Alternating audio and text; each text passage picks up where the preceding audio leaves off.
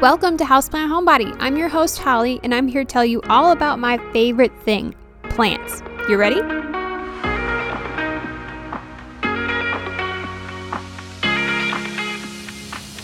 Thanks for tuning in to the 37th episode on July 6, 2021. Let's talk about the beautiful, bright, and colorful croton. Not only can you listen to the podcast, you can find more on houseplant-homebody.com. You can follow me on Instagram, Facebook, Pinterest at Houseplant Homebody LLC, and go check out the blog posts that are associated with all these podcasts as well. And don't forget to rate and review this podcast, and make sure you're commenting, liking, sharing, and subscribing to this podcast, my blog, and social media posts. You can also help support your favorite podcast and blog by joining me on Patreon for exclusive podcasts, early access to podcasts, and exclusive content. And if you just can't get enough, I send out a bi-monthly newsletter on the first of every other month, also with exclusive content and some updates on what's been happening in the previous months. All right, let's dive in. This is a very special day to release this episode. This would have been my dad's 63rd birthday, and if you follow me on social media, you probably already know this, but my dad passed away of stage 4 lung cancer about 8 years ago, and he was such a light in every room he walked into. He was our family's rock, and anyone you talk to says he was just such a nice guy, such a caring guy. So I thought it would be so appropriate to have this bright, colorful houseplant be released on his birthday in honor of him. So happy birthday, Dad. All right, let's jump right into it. Croton, I have gotten a lot of questions on this plant because it is known to be a difficult houseplant. Does difficult mean you can't do it? No. Of course you can. With the right care, you can do anything. So I'm here to guide you, and hopefully you will succeed with this croton as well. So obviously, common name croton. It's also called Joseph's coat. The botanical name is Codiatum variegatum. There are lots of different varieties, and the leaves come in several colors and several shapes and sizes. I'm going to name off just a few different varieties just randomly. So if you want to look up these individual varieties, see if you like any, and you can search them, go for it. But Petra, Mammy, those two are definitely the more common ones you'll find in plant shops. There's also Magnificent, Oakleaf, Banana, Gold Dust, Gold Star, Picasso's Paintbrush, Zanzibar, Dreadlocks. The Banana, Gold Dust are also two you will really commonly find. Zanzibar, I also had available for me to order when I was working at the garden center pretty often as well. So the banana one is really common in like the 2 or 3 4-inch houseplant sizes. You'll find the Petra and the Mammy in a lot of the 6 to 10-inch size. You won't find a lot of the banana or like Picasso's Paintbrush because they're a thinner leaf in the bigger sizes, but you'll definitely find them in the smaller sizes. As I said, they do have tons of different colors and varieties. Typically, you're gonna have multiple colors in whatever variety you choose.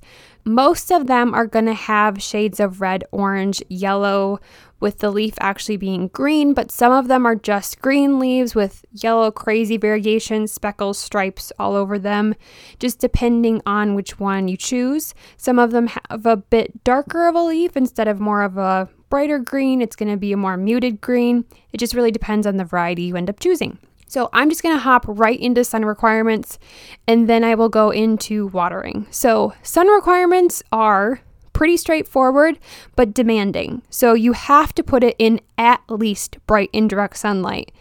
Realistically, if you can put these in a south window, just smack dab in front of a south window, that is where you need to put them because they prefer to be in bright direct sunlight. They thrive in bright direct sunlight. So for example, if you live in Wisconsin and you have a patio that faces west or south, you can put it outside in a planter all summer long and it will do amazing. If you have it inside, it needs to be in a south window or at least a west window with no obstructions. If you don't put it in enough sunlight, you're going to lose the color and you might even lose your leaves. So sunlight is really important, and that is one reason why these are typically a little bit harder, because not a lot of people have the appropriate window space or direction of sunlight for it. If you really, really, really want this plant and you don't have a west or a south window to put it in, I would suggest getting a grow light. if you want it to do well. I know that sucks, but that's what I would suggest. Okay, that sounded a little harsh. It's not. It is what it is. I just want you guys to really thrive with this plant. And if you don't have the proper sunlight for it, then it's not going to live to its best. So, okay, I think I'm done now. My croton is actually sitting, I have a smaller one because I just wanted to make sure I knew what I was doing before I purchased a larger one. So I bought a small 4-inch croton and I put it in a south window. And it does have a building that slightly obstructs it, but it's full sun from like through the majority of the afternoon until about 2 o'clock, 3 o'clock, depending on the time of year, because based on where the sun is sitting, it gets more sunlight in the summertime, which is good. It's also sitting in one of the IKEA greenhouses, which I'll explain a little later. So it's doing really well and it's gaining new leaves as well. Okay, let's jump into water requirements and humidity.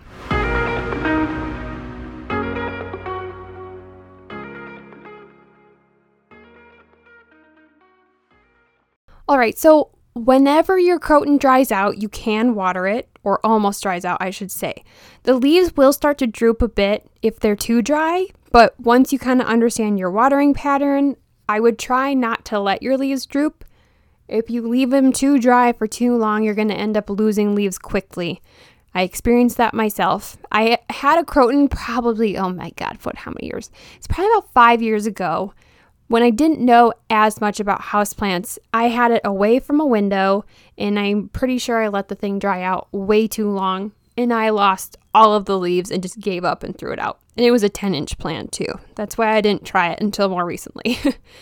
So the water is really important. A lot of the resources that I looked at, almost all of the books that I have, and I think I had like 5 this time that talked about this plant, they all said to keep it consistently moist and don't let it completely dry out. So if all of them are saying that, then make sure you're not letting them completely dry out. And it seems like a little bit more moisture is okay for these because they tend to use water a little bit faster. Most of the resources also said in winter, cut back on watering, and you can allow the soil to dry out since they're not as active. But that's a lot of houseplants are like that, but I just wanted to note that too.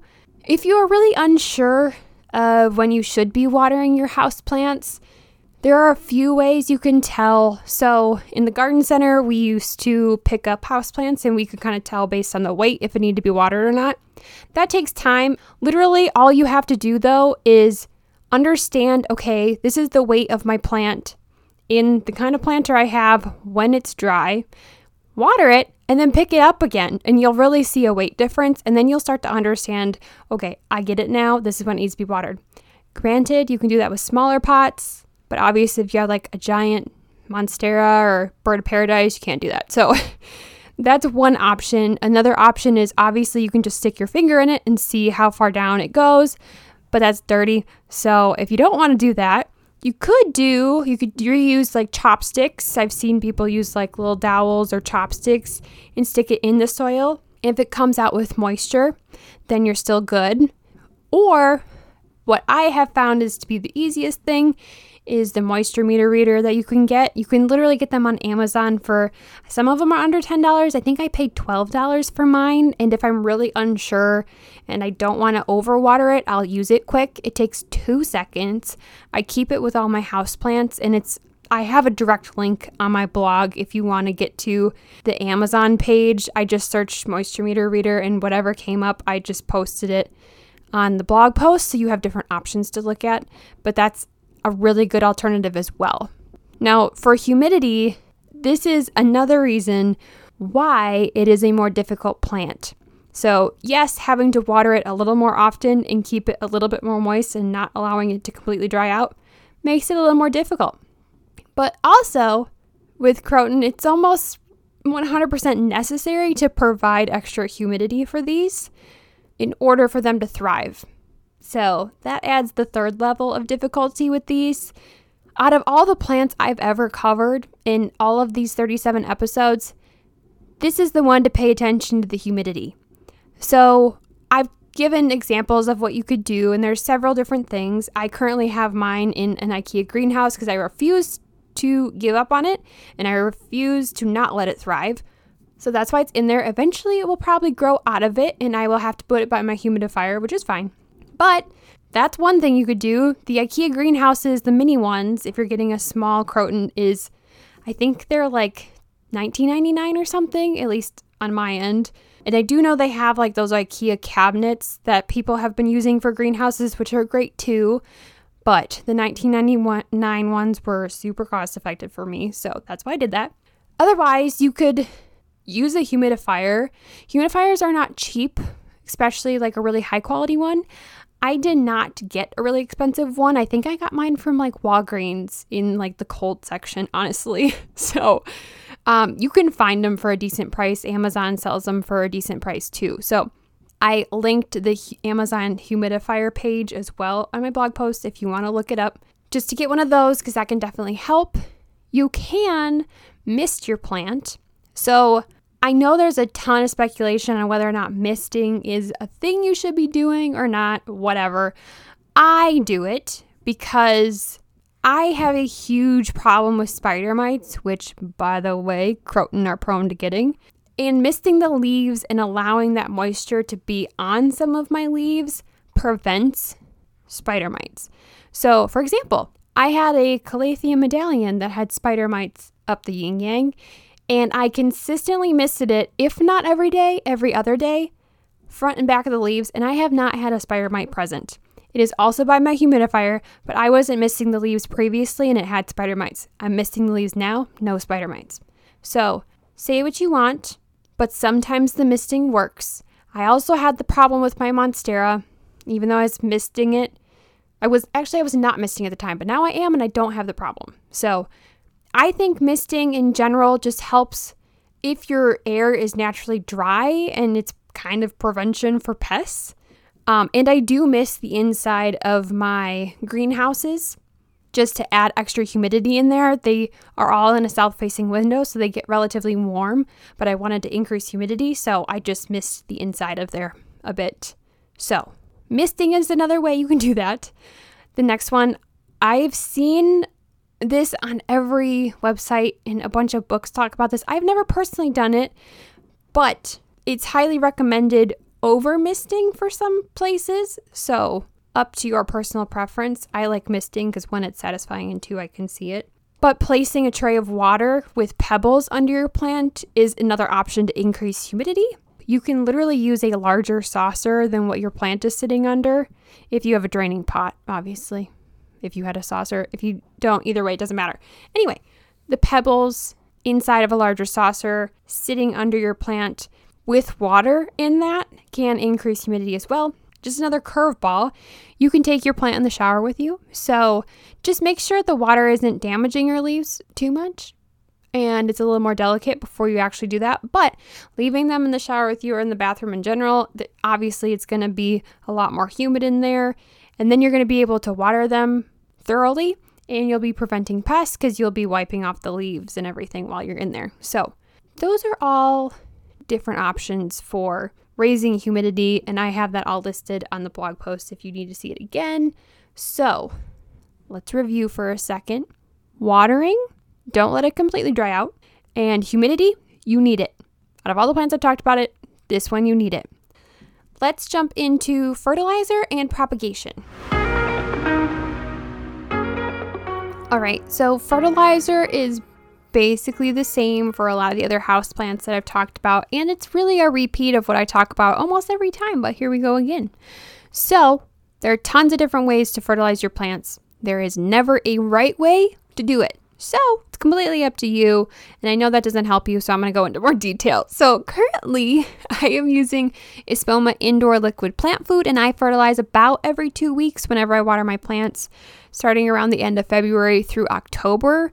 And then I honestly only fertilize, I think once, like in December, during the middle of those off season times from November through January.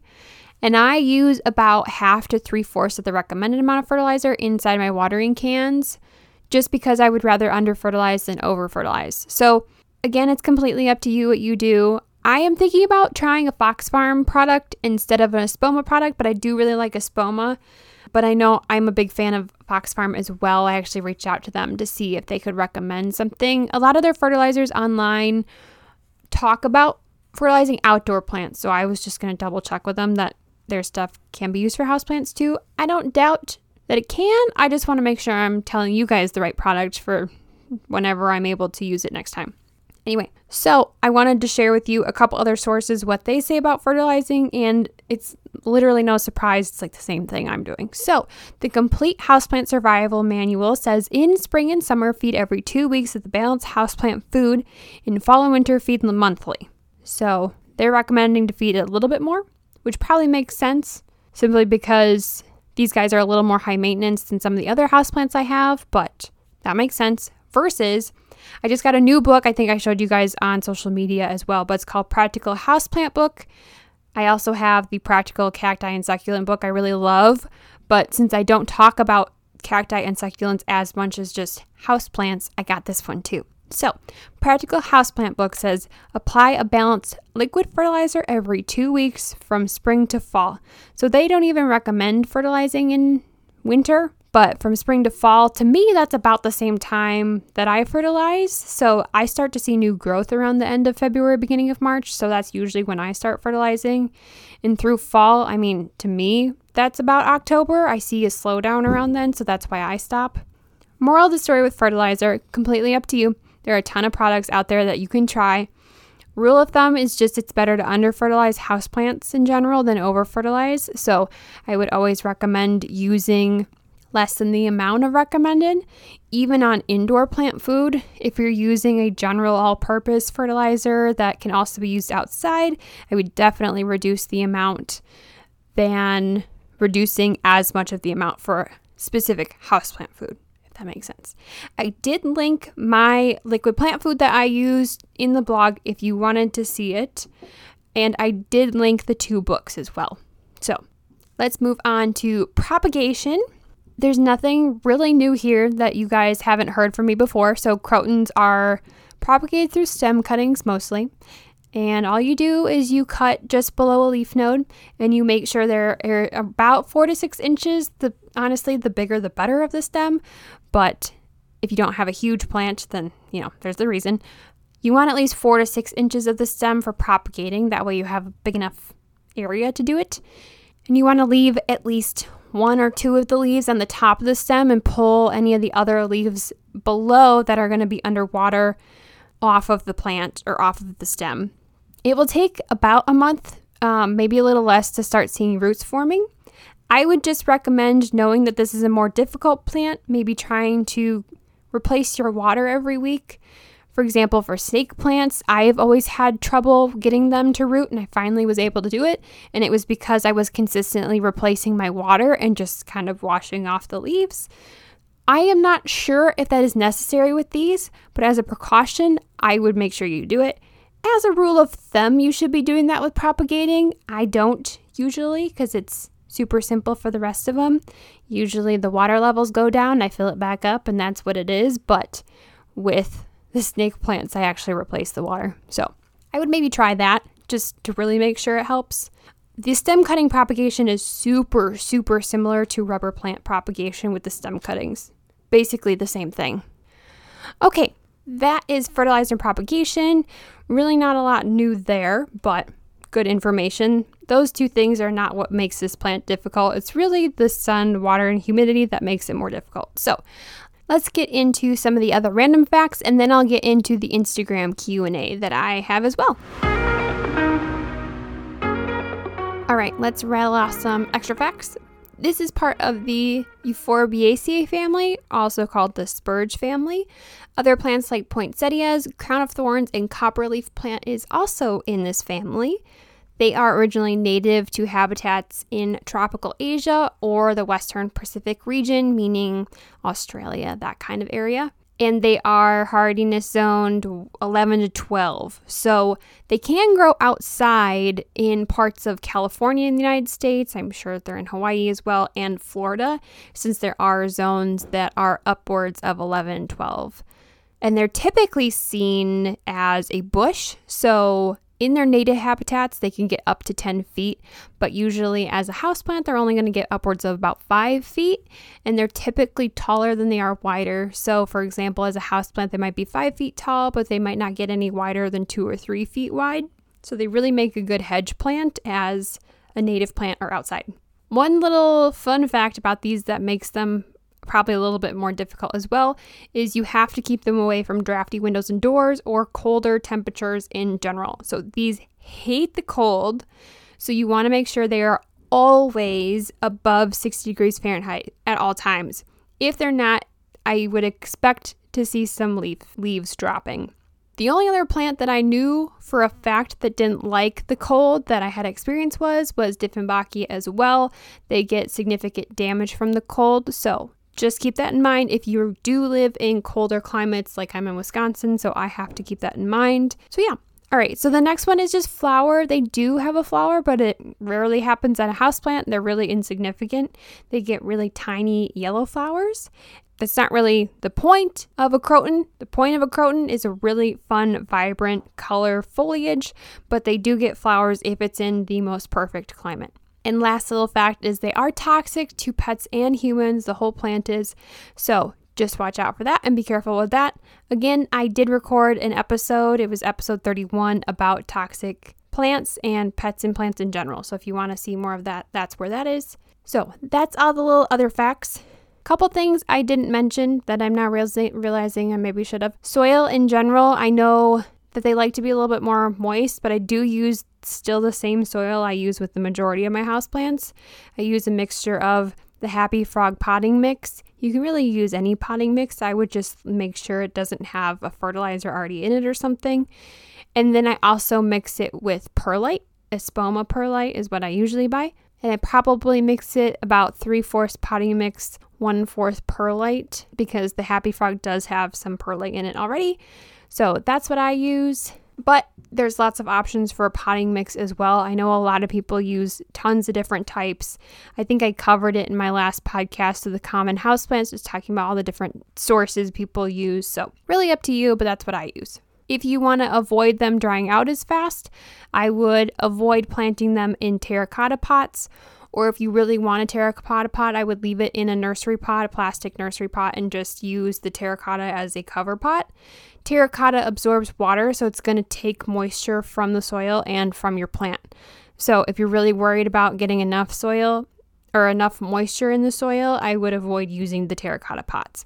I currently have mine, I believe, in a terracotta, just because it's in the little mini greenhouse and I'm monitoring my houseplants pretty often, so I'm not really worried about it. So you can definitely still do it, but if you're worried about it, that's another alternative and what you can even help even farther. Okay, now to the Instagram Q&A. I have a few questions that people had asked, a couple of them very similar, but the first one was, I see some people categorize these as difficult to take care of. Would you agree? Overall, people categorize them as challenging or difficult because they're higher maintenance plants. Doesn't mean that it's impossible to care for these. I think because people expect houseplants to be a little bit lower maintenance with watering and care in general, this getting thrown at them is not necessarily what some people were expecting, and it might be a little more maintenance than what someone would need. So if you're able to give them that bright light or the extra humidity they need, or you can monitor them enough for watering or whatnot, you should have a successful relationship with your croton. If you're not expecting to put that much effort into a houseplant, I would avoid this one in general. It's just going to end up in a likely failure if you're not going to put the attention towards it. So overall, all of the books that I have categorize it as challenging, and that is because it is higher maintenance, and that is why. Mine is actually doing really well. It's producing new leaves, but I am giving it everything it needs. So as long as you can give it what it needs, it should be fine. So the next one is very similar to this one. How challenging are they? How much light? I love them so much, and it's the plant I'm dying to have. And I know this question is my sister. They are considered challenging simply because of how much more high maintenance they can be.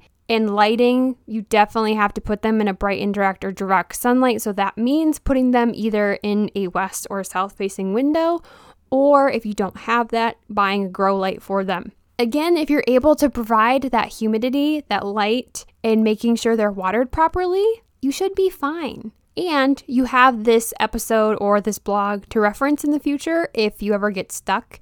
And you always have me to reach out to. So I would say if you're looking to get one and you want to try one, maybe start with a smaller one. That way you're not investing as much, which literally leads me to my third question, which is question maybe you don't address a lot is cost comparison. But what should you pay for a Croton? And really, before I answer this, I am just going to tell you, and based on how much you guys listen, you already know this about me, I am a very cheap plant parent. I do not like to pay over a certain amount for things, and I know what I can get for plants. The reason I don't have many rare plants is because I refuse to pay a ton of money for something that I don't think is worth it. So I will give you a recommendation of, based on me shopping around, what you shouldn't really pay over for these, because Croton are really common in summer to find. Maybe a little less easy to find in winter. So if you want one, you can probably wait till the summer months, spring, summer, fall. Usually they're more likely to be found in garden centers or plant shops in that time. So I would not pay over $15 for a 4-inch pot. I don't even pay that much for something in a 4-inch unless it's a little bit more rare, but even that, I think the more expensive ones that I've purchased are probably some Hoyas, but even that I've gotten for cheaper because I'm willing to wait for them to grow, so I'll get them significantly smaller. So for a 4-inch, I wouldn't go over $15, right around there. I would not pay over $25 for a 6-inch. And that's stretching it for me. I hate paying more than like $15 for a plant. If it's not under $20, I usually just pass it up if I already have it. And then for a 10-inch, I would say $40. I wouldn't really pay any more than about $40 for a Croton since they are so common. They shouldn't be any more than that. Maybe you might see a slight uptick in prices if you're shopping local, because that's what has to happen. Small shops can't buy as much as big box stores, so their price has to be higher than big box stores. So if you want to shop local, more than likely the cost of those plants might be a little higher than I'm talking about, but I don't think a lot higher. You might find the 10-inch for maybe $50 to $60, depending on how good the plant looks. But really, realistically, small shops probably won't be selling the 4 or 6-inch any higher than what I'm talking about. Big box stores, you're going to find them for a lot cheaper. Like the 10-inch, you're probably going to find for like $25, but you're, again, getting higher quality when you're shopping smaller because you have the people that actually care about the plants versus the big box stores. No one really cares about the plants or really knows how to deal with any of them. It just depends on your budget, what you're looking for in general. So I bought a 4-inch plant.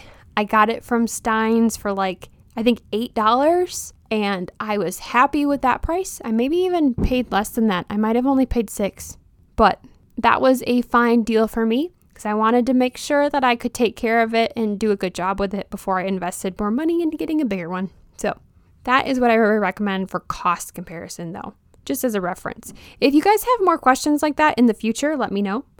I will be posting this Q&A before I record every episode. That way you guys can get your own questions in these episodes as well. So watch out for that. If I don't have the thing up on my story, then usually you can DM me and ask me a question, say like, hey, I know this episode is coming up. Can you put this question in the podcast? And absolutely, I screenshot everything and then I type them out once I get to it. So that's the Q&A.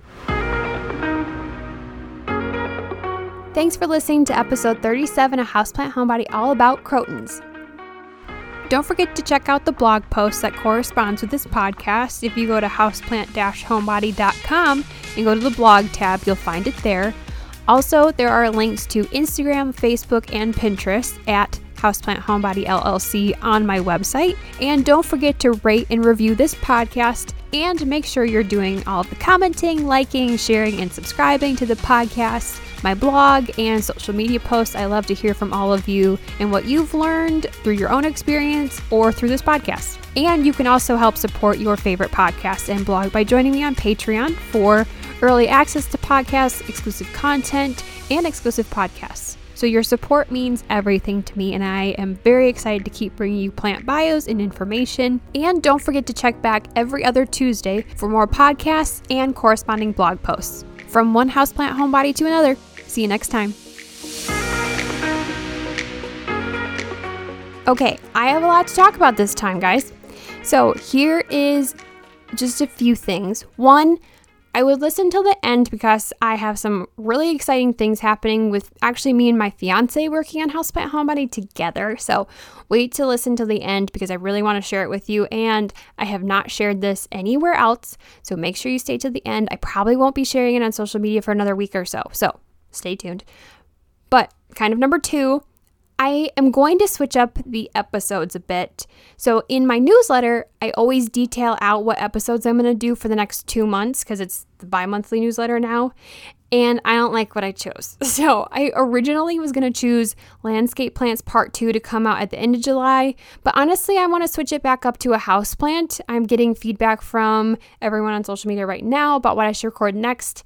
And the one person that did respond said they wanted to hear about Schefflera, and I actually had a couple questions from someone in my DMs earlier about them. So I am probably going to do Schefflera for the next episode. So if you have questions about that plant, feel free to reach out to me or look for that question box on my story. I usually put it up a few times before I actually record.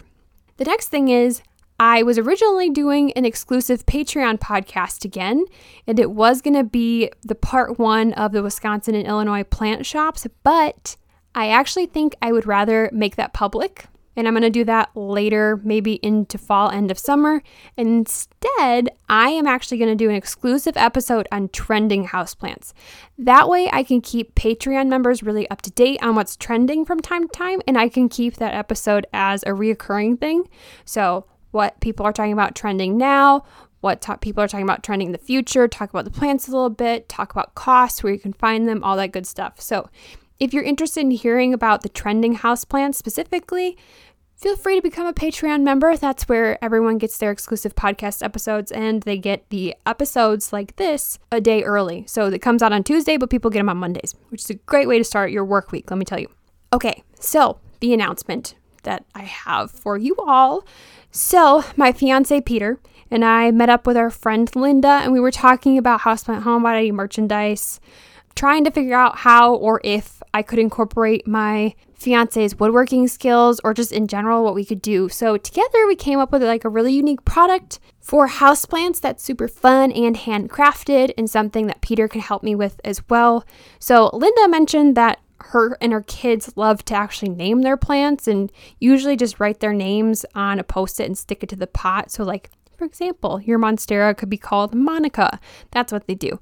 And she asked if Peter could use, Peter has a CNC router, which basically means he can carve things into wood with the router.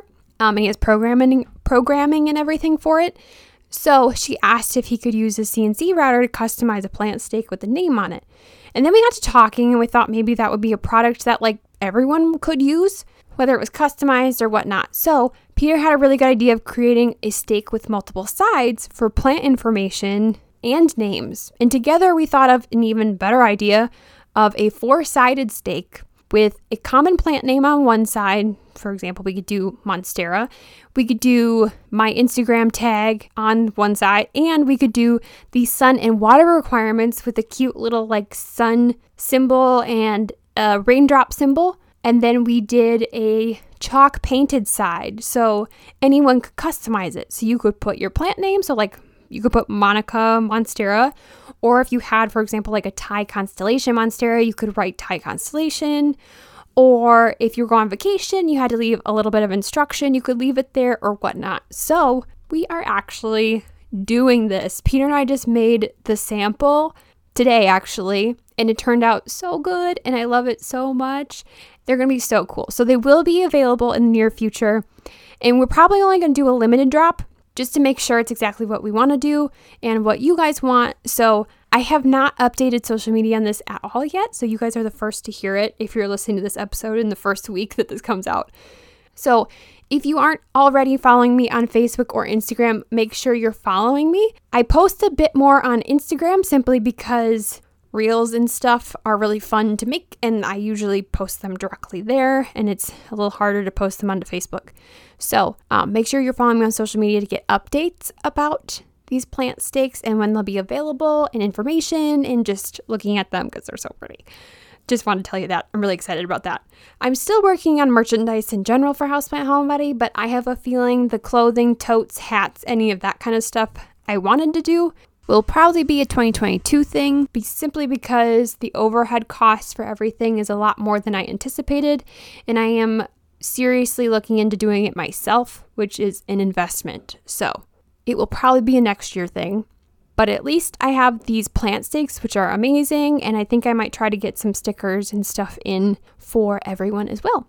And before I go, I just want to say thank you to all of you. I have been getting more and more messages about how you love the podcast or questions you have, or literally just sharing plant pictures. I can't tell you enough how much I literally love to see you guys just message me, even if it's just to say hi or just send me a picture of your plant and say, hey, I listened to the episode. I heard you like us messaging you, so I wanted to show you my Monstera. I love it. I like anything plant related. I don't care what it is. So if you have a product that you want to show me or whatever, just send it to me. Just do it. I love it. So thank you all for reaching out to me and just talking to me, being my plant friends. I really love it and I really appreciate all of you. So thank you. And yeah, okay, the episode is finally done. So everyone have a great week and I will see you next time. Bye-bye.